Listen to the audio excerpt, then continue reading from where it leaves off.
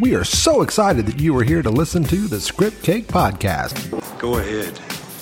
Make my day. We want to help you develop your idea into a great screenplay, and who knows, maybe you'll write the next big blockbuster. So you're telling me there's a chance? Yeah! Well, there's always a chance, but let's not get ahead of ourselves. Are you ready to learn about screenwriting? Yes, Drill Sergeant! All right then, let's get started. Enjoy.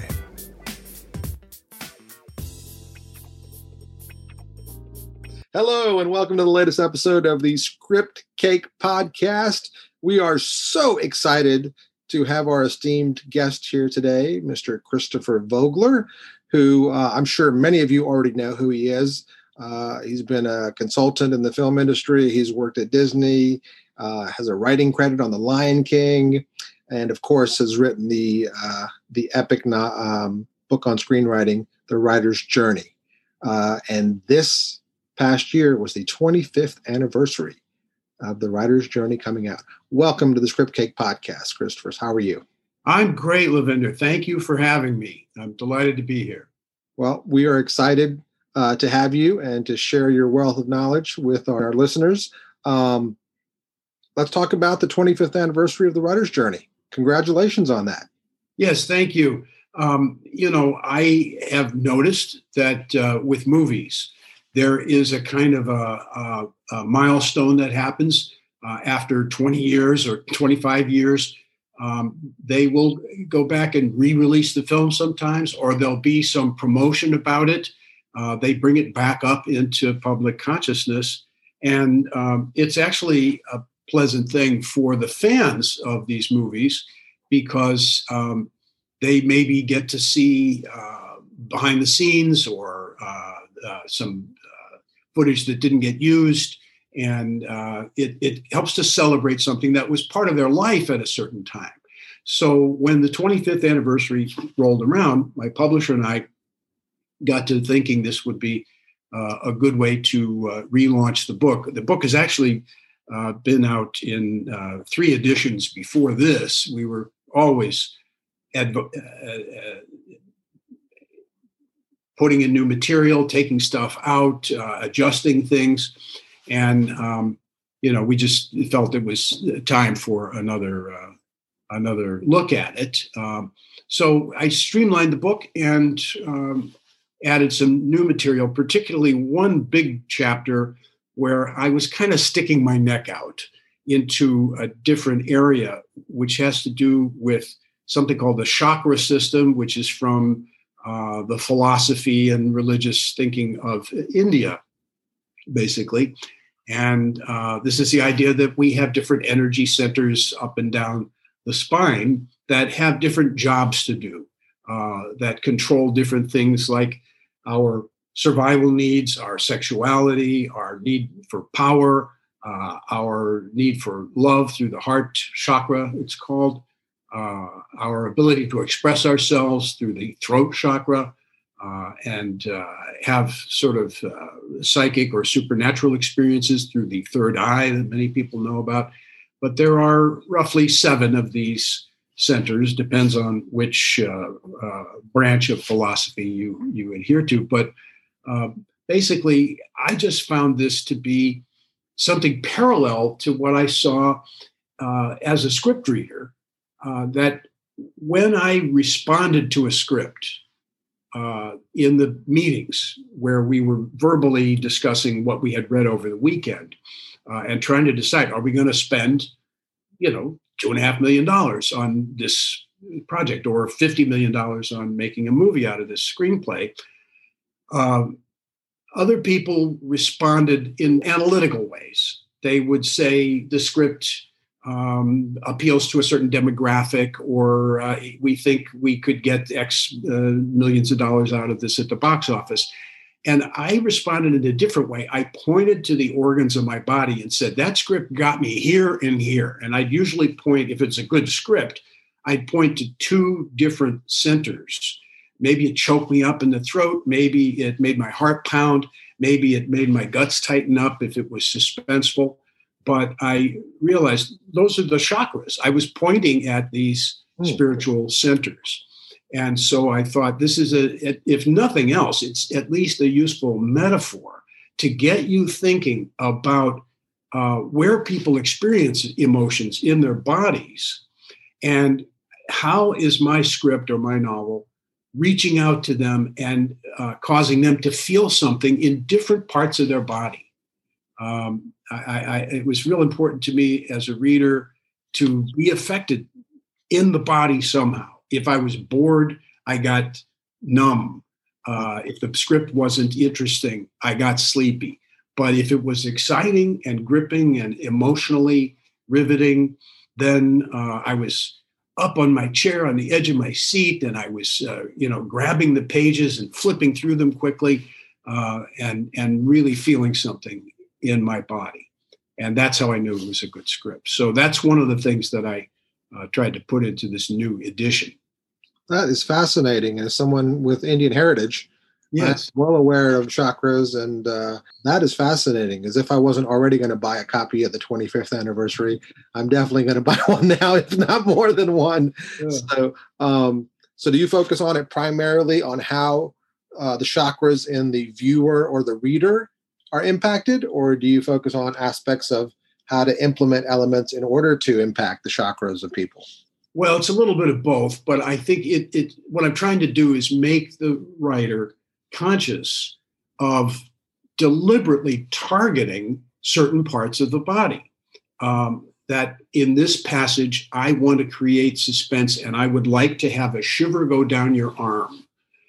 In this passage, I want your blood to run cold. In this passage, I want your heart to pitter-pat. I just am encouraging people to be more conscious of that, and realize that the audience is paying good money to have these buttons pushed. They want these things to happen. They come ready to have these emotional things happen. And if it doesn't happen, if you don't press those buttons or play that organ or whatever you want to call it, they know it somehow, and they're disappointed. And they go away saying, no, I didn't get into that, or I couldn't relate to it, or something like that, because this connection hasn't been made. So that's something I was driving at, was trying to get the writers conscious of that, and this idea of thinking of it as circuits, that sometimes it works best when you're hitting on two of these centers at the same time in a story. Like, it's very emotional and moving in a story like The King's Speech, where the king can't speak properly, and he has to, and it involves his heart and his throat. His heart is filled with love for his people, but he can't get it out. So the tension between those two centers in the body is what makes the thing tick-tock. And then when he does break through and he gets control over it, it's fantastic. And all that stuff comes flowing out of his heart, and it just smacks you, and you feel it in the audience. So this is what I live for when I'm watching movies. And so I hope people can start thinking about these centers. I can't wait to read it. That sounds absolutely amazing. One of the things I always tell my students is, if you give your audience goosebumps, you win. Yes, this was one of the signals to me about this whole system. Even, I think, before I knew about the chakras. In my 20s, I studied esoteric things and went to various psychics and so forth. But I knew, even as a kid, that certain kinds of music and certain passages in movies triggered something in my body, which was like a dog wagging its tail. I mean, something in me vibrated to certain kinds of classical music, sometimes rock music, and I would feel these shudders going through my body, or a feeling in the spine, like somebody was dropping little pebbles down my spine or something, like it was a pipe that had like a rain stick, they call it, one of these hollow tubes that is filled with dried beans or something. And when you turn it, you hear this, you hear like a waterfall. And that's the feeling that I got in my spine at certain kinds of movie experiences or musical experiences. And that was just delightful to me. It was so delicious that I began looking into how do they create those? And what is it in music that does that? It's a whole science, actually, how singers like Adele create this effect where she can make you cry by simply warbling her voice a little bit. She just goes, oh, la, la, la, la. And that note held and wobbling a little bit like that is wired to trigger an emotional reaction in the audience. And they've even made fun of that on Saturday Night Live when Adele was a guest host on the show. She sang a couple of times and everybody would start sobbing ridiculously with like rainfall coming down their face. But it was acknowledging the fact that she has that power. And so, you can do that with your words on a page as well as in music. And it's quite a power to explore. I've read something about Adele because when she released her most popular album, which was 3 or 4 albums ago, I think, the one that launched her really, across the world, she's like, I was just writing songs about my heartache. Mm-hmm. And everyone responded to it. She wasn't trying to write a song that was a dance song or a ballad or a this or that. She was processing her own internal stuff, which is exactly what you're talking about with chakras and the other elements, in the writer's journey. Yeah, I think that her attitude was probably the best for getting a good result.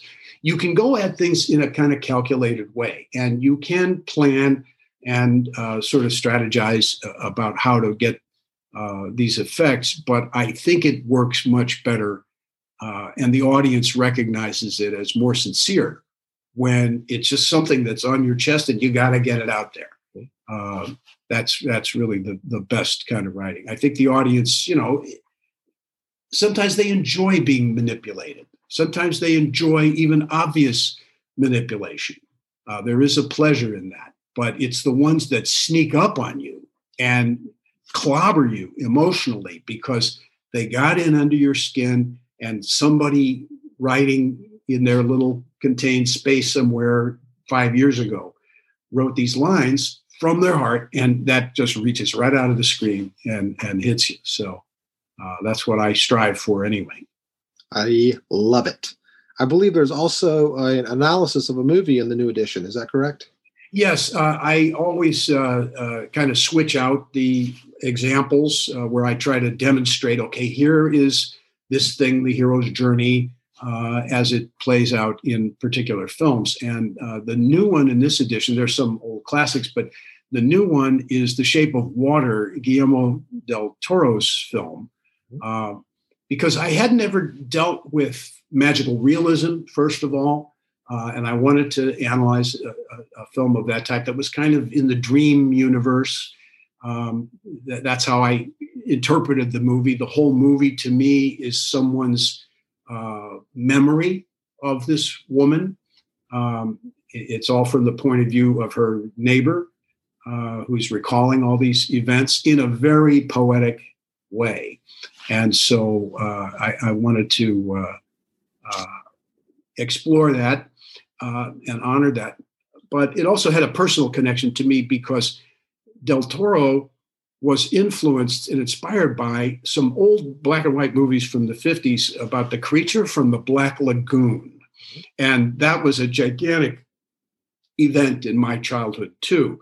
I think we both had kind of the same reaction to the movie. It was a monster movie where the monster grabs a girl and dives under the water with her. And they made 3 of them. And every time the monster grabs the girl and dives under the water with her. And both Del Toro and I felt the monster got a bad break. And, everybody chased him and tormented him and was afraid of him. But he was just in love with this beautiful girl swimming around. And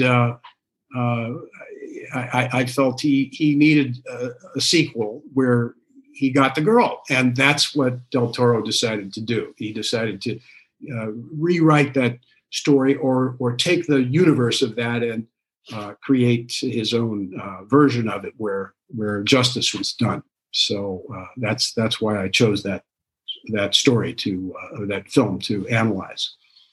Oh, fantastic choice. It's one of those stories that there is nothing else like that movie that comes out. You know what I mean? You're never going to confuse it with something else. That's right. So let's take a look back. It's been 25 years. The book has obviously impacted a lot of people. It inspired me to reach out to you years and years ago. In addition to, I don't know how many hundreds or tens of 20s of thousands of people. And it's even impacting people outside of the film world. Can you talk a little bit about some of the people who've reached out to you and told you what an impact it's had on them? Yes, that's the interesting thing. And I did kind of anticipate this. I always thought that the hero's journey idea, which is based, as most people know, on the work of a man named Joseph Campbell, who was a big influence on George Lucas and the Star Wars universe. There's a big inspiration there. I just felt that that bundle of ideas, which is a very ancient story form, had applications outside of screenwriting, outside of storytelling. It's the story of everyone's life. And it describes, I think, in a general way, almost anything that human beings try to do that's difficult. Anytime you set out to do something challenging, against resistance, you're going to hit these marks. You're going to visit these same stages. Things like not knowing what's really going on, and then suddenly you get a call to adventure, and then you might refuse the call for a while, and then maybe you meet a mentor or a spiritual guide who helps you out and gives you some guidance, and then you go through some passages where you face your greatest fear or you face death and you're transformed by it. That might happen a couple of times.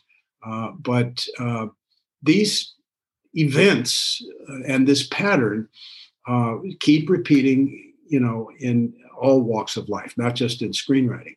And the first clue about this was that after one of my lectures, a woman came up and she said, "I'm not writing. I was intrigued." She said, "I'm a travel agent.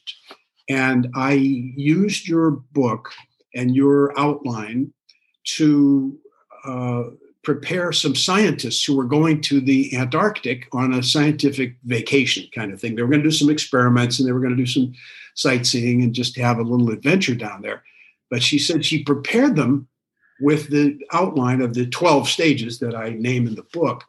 And the scientists came back and said, "Oh my goodness, it was so amazing how all the things you predicted came to pass. We had these moments where we thought we were going to die. We came together as a group, and all these different operations were played out." But they said it also amazed us because we realized this pattern was describing the way we do scientific experiments, that we put up a proposition at the beginning and then we test it to destruction and take it all the way through to death and failure.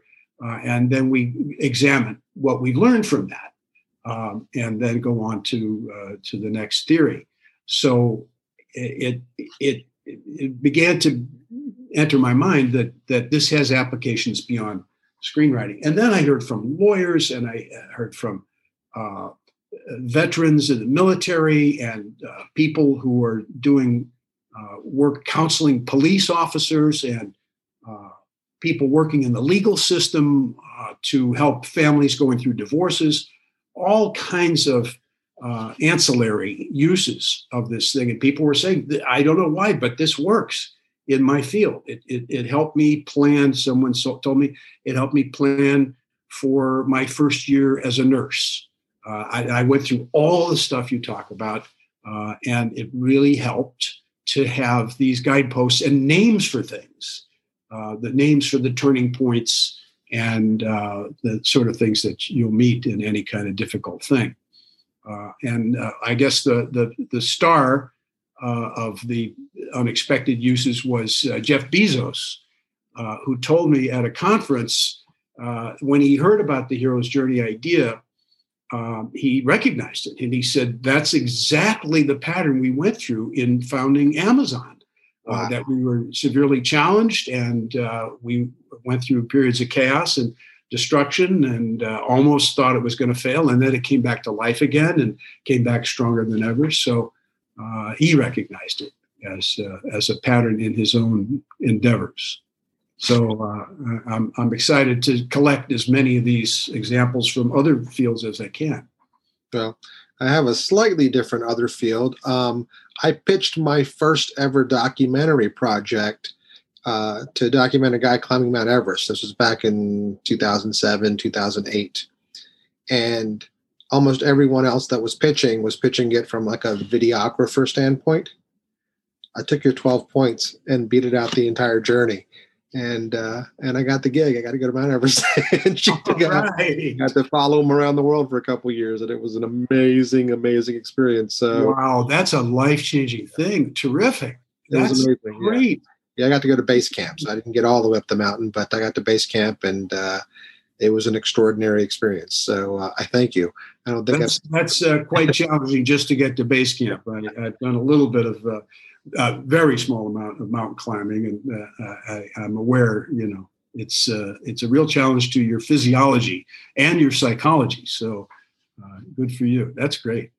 I mean, just getting from where you land in a place called Vogler to base camp is a mini 12-point hero's journey, because you're going up and you're down and you're up and you're down, and and you're not sure if you're going to make it. And then one time I got sick, and I thought it was done, but then the next day I got back up and made it out. So it's amazing how many different parts of life the hero's journey basically lays out for you without even realizing it. Yeah. I did want to ask you, I believe you had like an online celebration for the 25th anniversary. Can you tell me a little bit about what that entailed and who was involved? Yeah, we had a wonderful event that was planned by my publisher a few months ago to celebrate the 25th anniversary of the writer's journey. And they got together a nice group of people, some people from Esalen helped organize it, and they got an expert in mythology from Esalen to speak. But one of the guest stars was the director, Darren Aronofsky, who I have worked with a number of times now.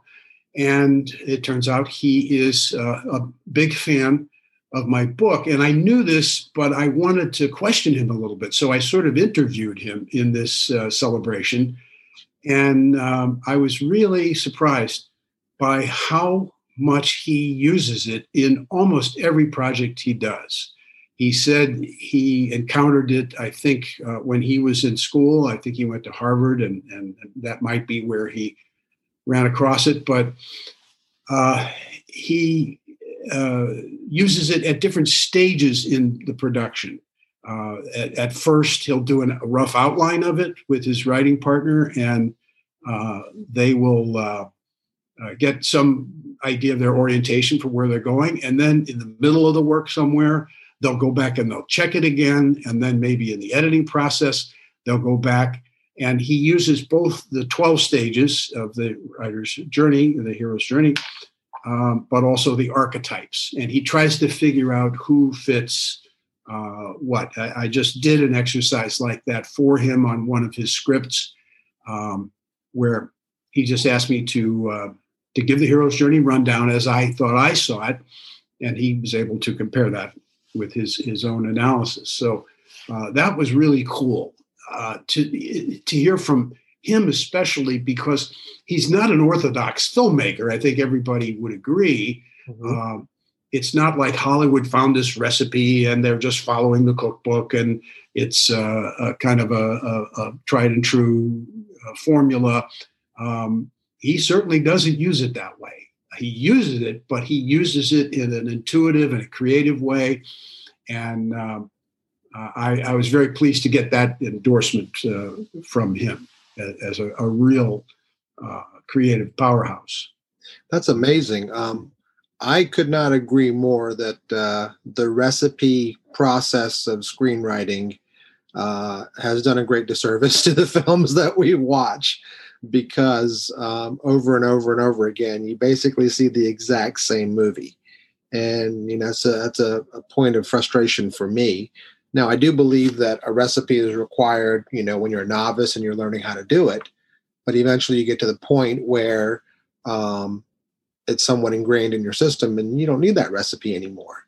I'm fascinated to hear, because I would not have thought that he would use any kind of structure in his stories, because, they often don't seem at all like a Hollywood 3-act narrative. It's true. When you look at it, it seems, where did this come from? It seems to be spontaneous and to follow its own internal logic, and to be anything but a cliche. And yet he finds it reassuring, maybe, or just structurally useful to have some kind of skeleton in the back of his mind to check against, to make sure. I think it's to make sure that this emotional side that you're talking about. I think you're working on a book to this effect, that the real secret of screenwriting is in emotionally connecting with the audience, and I think that's one way he uses it, is to check that out. Maybe at some point in the future, we can do a podcast breaking down either one of his films or somebody else's films, and just kind of beating out the stages of the journey. That might be something interesting. I don't know if you'd be up for that. Oh, I think that's a great idea. One of the films I worked on was The Wrestler, which was his, kind of comeback film after he'd gone to Hollywood jail for a while because of The Fountain, which was over everybody's head. I think some, real hardcore film buffs liked it. People who like crazy experimental things liked it, but it didn't do well commercially. So he was in the shadow for a while, but he worked his way out of it with The Wrestler. And same thing for Mickey Rourke. Mickey Rourke was almost unemployable because he was so erratic and eccentric.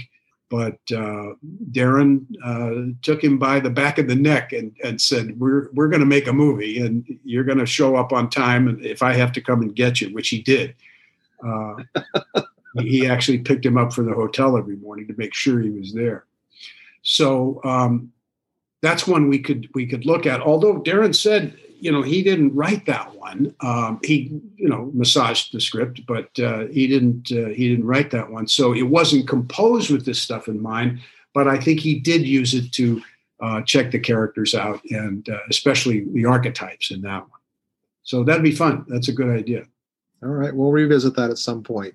One of the main points of the Script Cake podcast is to really focus on younger writers, people who are trying to finish, either their first or second or maybe even third screenplay, because I think it takes at least 3 before you get the hang of it.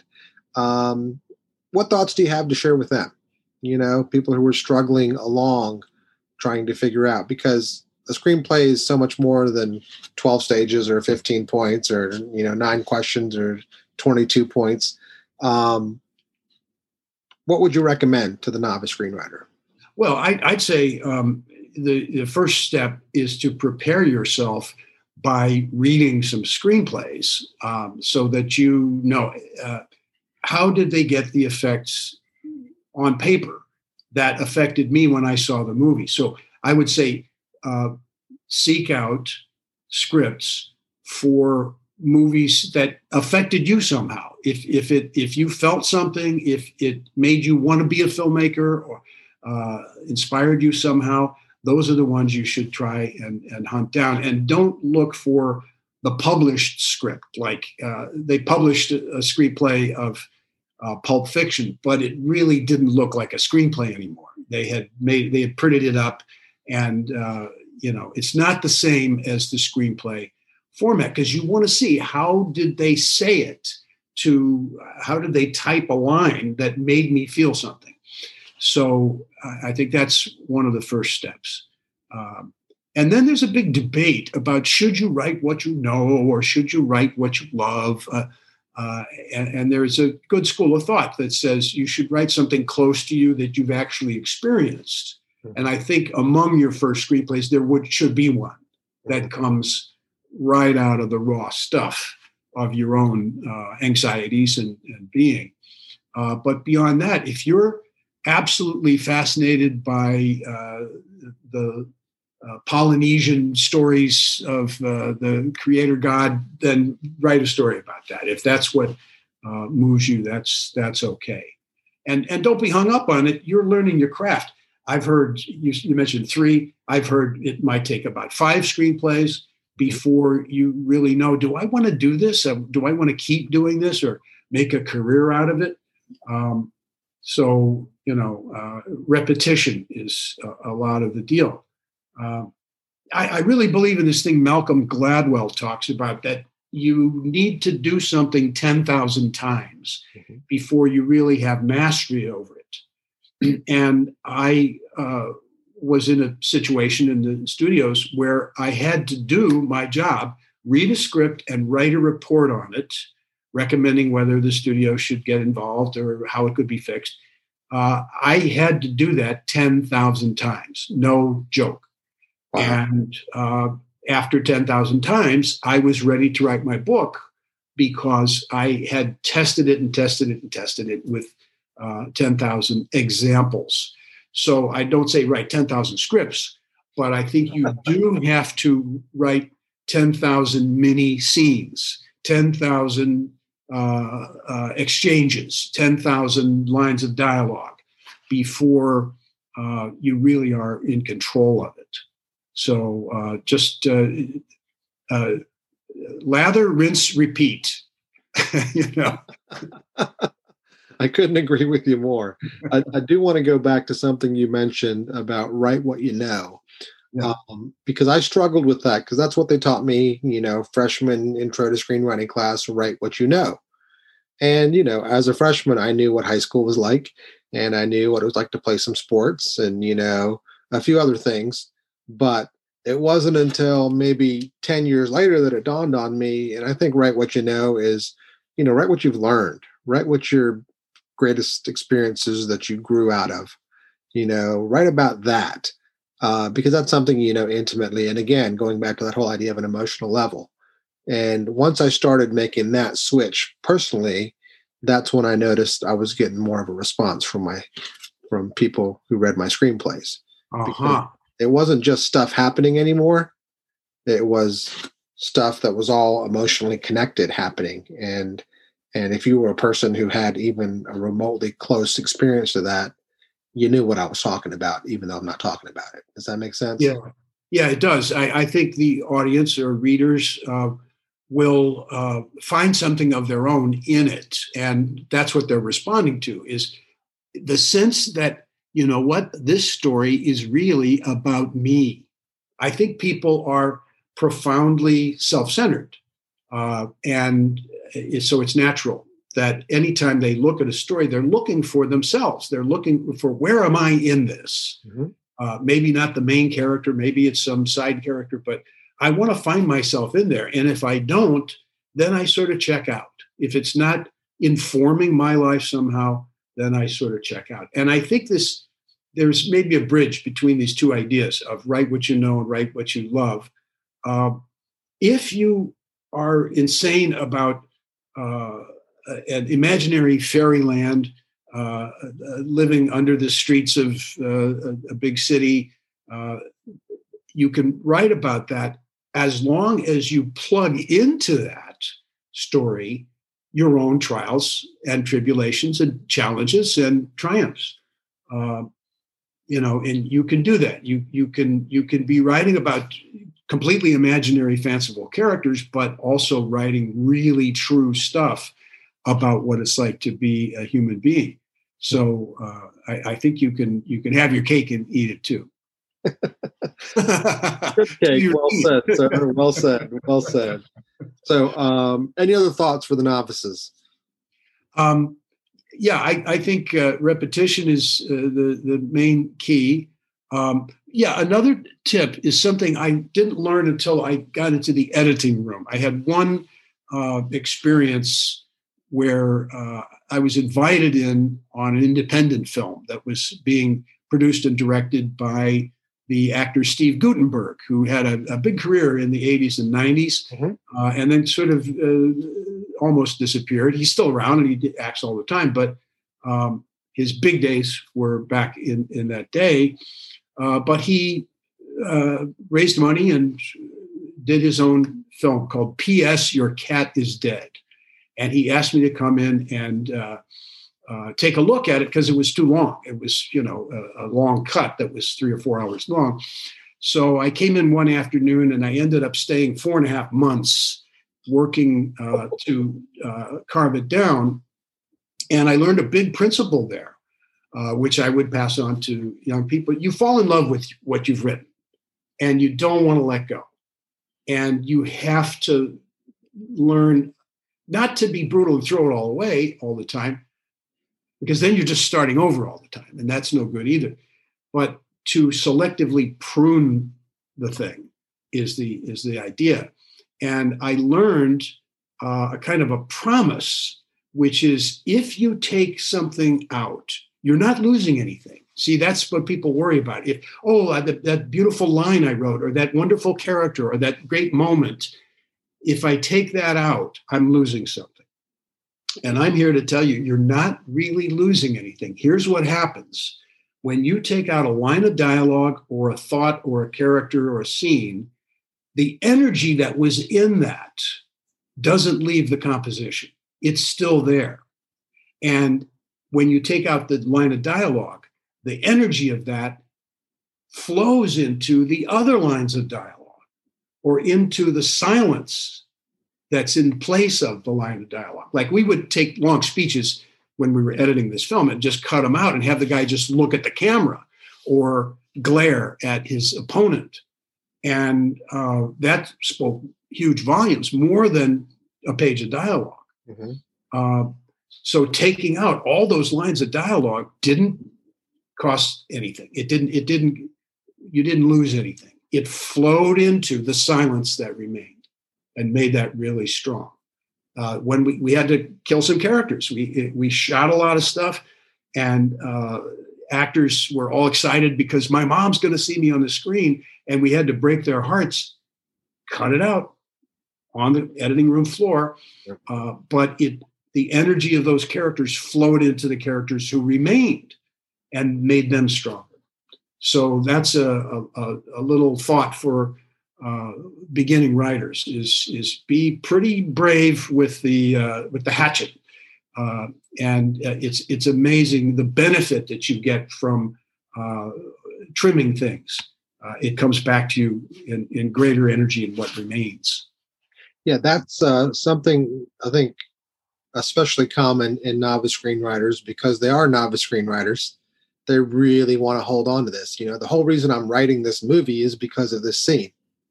And I always have the retort is, and you did write that movie because of the scene, and now you don't need that scene anymore. That's what the purpose of that scene was to get you to write the rest of it.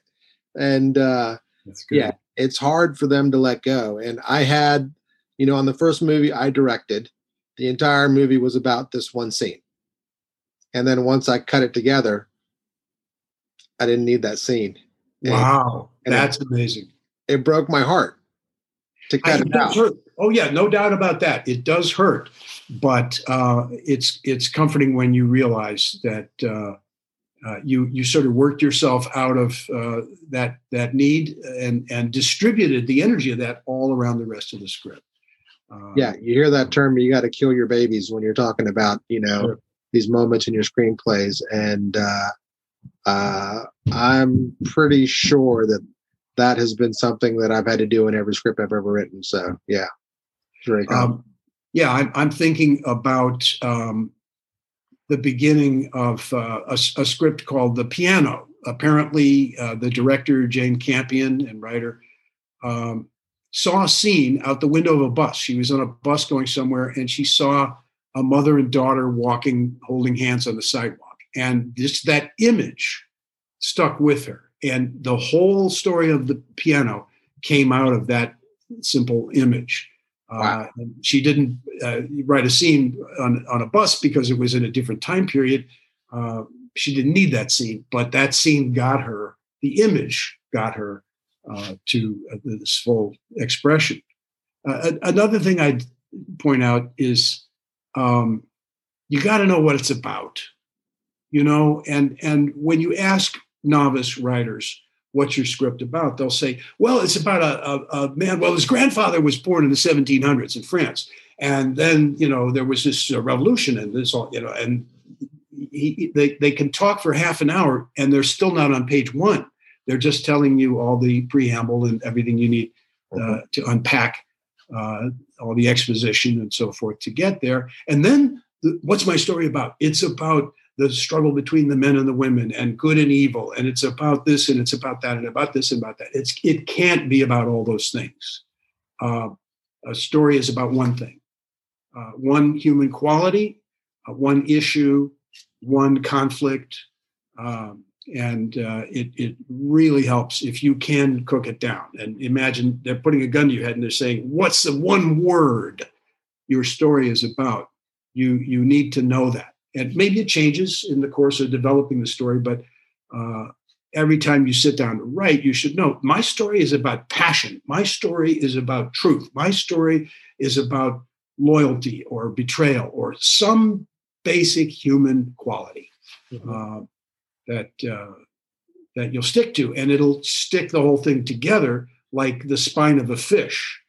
William Goldman, a great screenwriter, said that your story needs a spine, and everything in the spine, every organ of the fish needs to be connected to the spine, or else it doesn't work right. So you have to know what is the one thing, what is the one idea that is going to hold this thing together. So are you talking about an emotional idea? Or are you talking about, because all the things that you mentioned were kind of emotions, like what specifically do you mean it's that one thing? Because I will agree with you.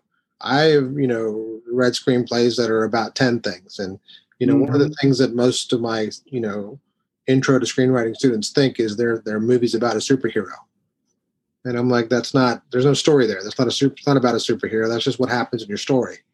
And trying to get them to understand there's this kind of story that's going around emotionally, and on top of it, there's a physical journey that kind of correlates to what's going on is a long and arduous process. So what exactly do you mean? Like how, maybe an example of one of the movies you've worked on, how they found the story and were able to figure that out and move forward. Well, I think you can hear it when a movie's being promoted and the actors and the director are going around on talk shows. They often will say, we talked about it quite a bit and we realized that our story was really about X. And they'll name some human quality, like it was really about hope or really about trust and betrayal or some other human characteristic, some general human way of dealing with things, or sometimes it's an emotion, jealousy or hate or something like that. That's fine. Those are great. Revenge. These kind of things are really powerful, classic drivers of stories.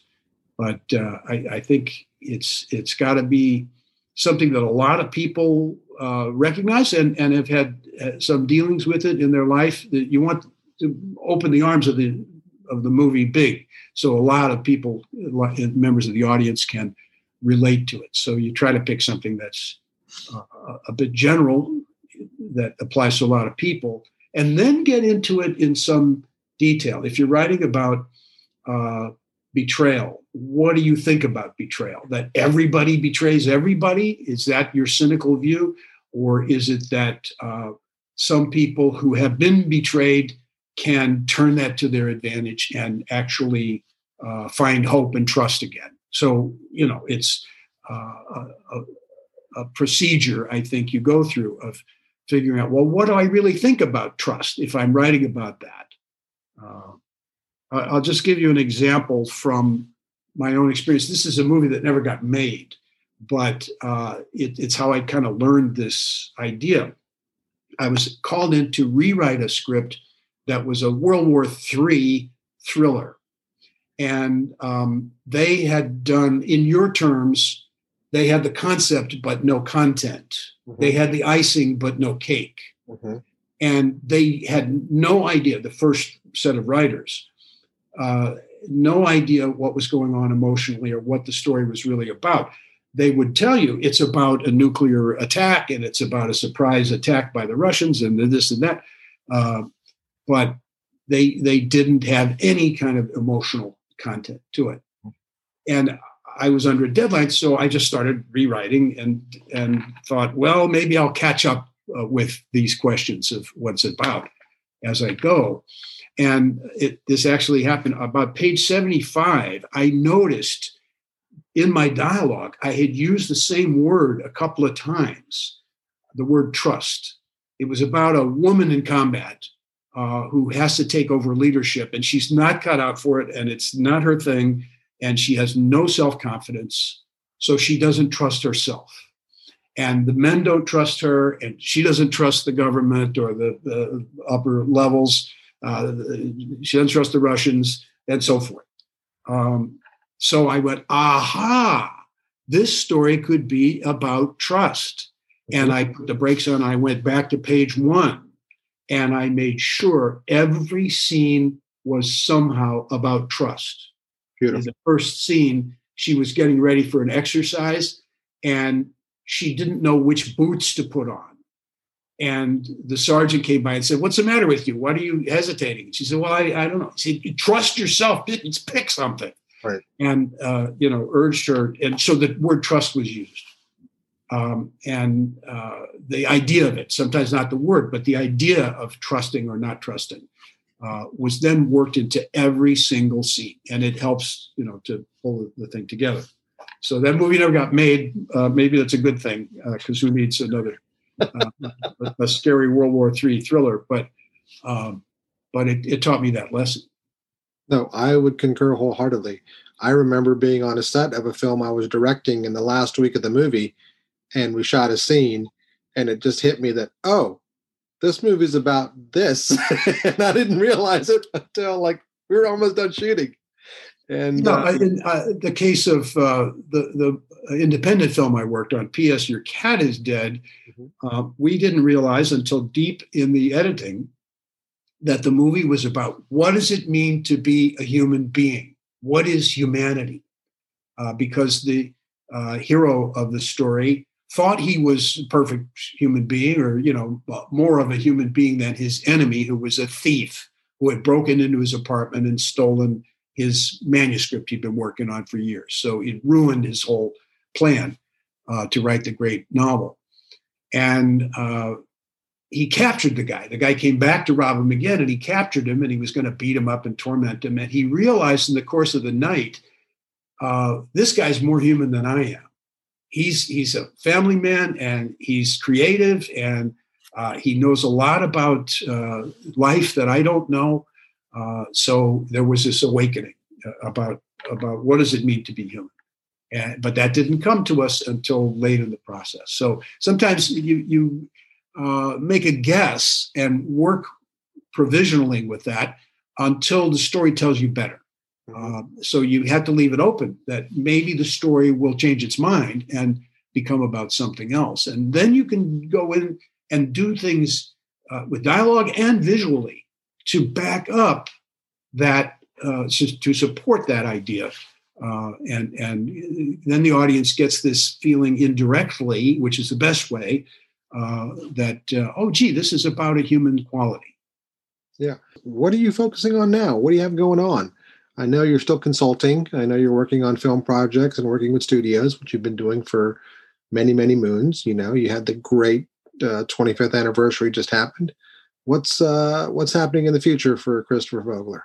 Well, right now, I've sort of become an online oracle in the days we're in now with the COVID crisis around the world.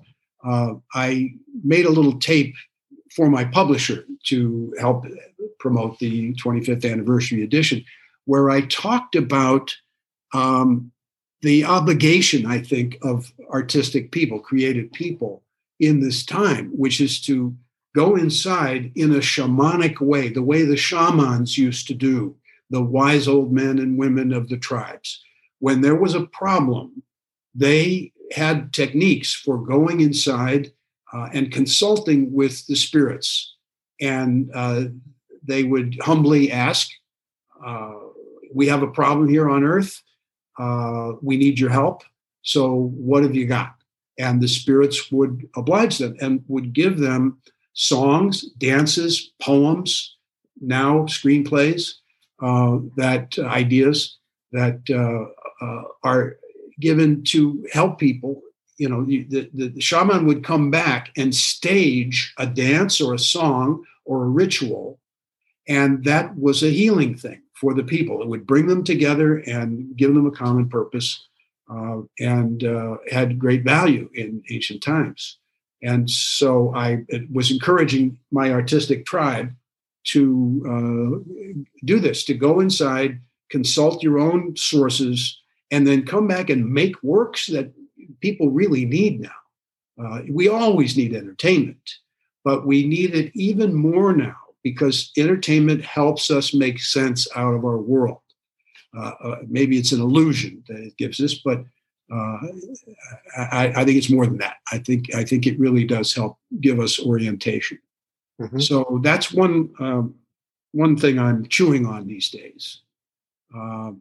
Also, I've been working on a chapter in another online presentation I gave. I developed some ideas about character, and I have talked about it in my book, The Writer's Journey, under the idea of the archetypes, that there are 8, in my view, 8 basic types of characters who do different jobs and stories.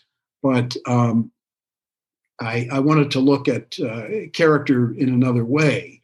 And so I'm writing a chapter, which eventually may go into another book, which deals with character. And in my characteristic way, when I'm studying something like that, an abstract concept or one of the working parts of screenwriting or storytelling, I always go back to the origins. I go back as far as I can. I look at the original meaning of the word in the earliest citation in whatever language that was. If there are stories about it, I try to find the earliest version. When I worked at Disney, that's how I did it. If they throw me something like Rumpelstiltskin or one of the fairy tales that they wanted to adapt, I'd say to the research department, I'd say, get me the earliest translation of this you can find. Go back to the Egyptians if you can. Find me the original source of this story, because there's something rich there. Mm-hmm. So with character, I went back and looked at the word itself. And character is a Greek word, just like many of our terms, drama, actor, scene, all those are Greek words, protagonist, antagonist, and so forth. But character is a Greek word that means a mark or an impression that is made, like chipping into a piece of stone with a chisel, or carving leather, tooling leather with a sharp instrument, or pressing your fingers into clay. That sort of thing makes an impression. And they took that physical thing and applied it to people. And they said, people have impressions made on them. Life beats you up. Life hammers you. Life stabs you sometimes and leaves marks on you, scars. But there's another side to it, which is, what mark do you leave on the world by how you respond to those blows? Everybody's going to get beaten up. Everybody's got disappointments and blows in life. But the real test of your character is how you react. And what impression do you leave after you're gone, even, so that people will say, he or she lived and they made a mark. And, we hope a good mark on our children, on our tribe, on the world. So that's a new area for me to explore. That is fascinating. I hope we get to read it sooner than later. So I just want to say thank you, Chris, for taking the time and coming out and doing this podcast with me. You've been so gracious in the past. You've met with my students. You've conferenced in. We did that wonderful get together in Arizona where you spoke to students as well as the Phoenix Screenwriters Association. You've been great, and you've always been so supportive of me. I'm just very grateful to have you as a friend and as a mentor. Thank you for taking the time for talking to us today. Well, the pleasure is mostly mine, so I'm glad to do it anytime and support you in what you're doing, which is fantastic. I think you're a real great example of character and of how you're trying to make a mark and share with people what you've learned, and I think that's just fantastic. So good luck with your endeavors. Well, I appreciate it, and most of it's probably inspired by you. But thank you so much, and we will do this again, hopefully sooner than later. Great. I'm up for it. All right. Thanks. Bye-bye. Thank you. Thank you for listening to the Script Cake Podcast. If you have any questions on screenwriting, please feel free to reach out to us at info@scriptcake.com. Also, please like our social media pages. We're on Facebook, Instagram, and Twitter. And check out our website, scriptcake.com. Until next time.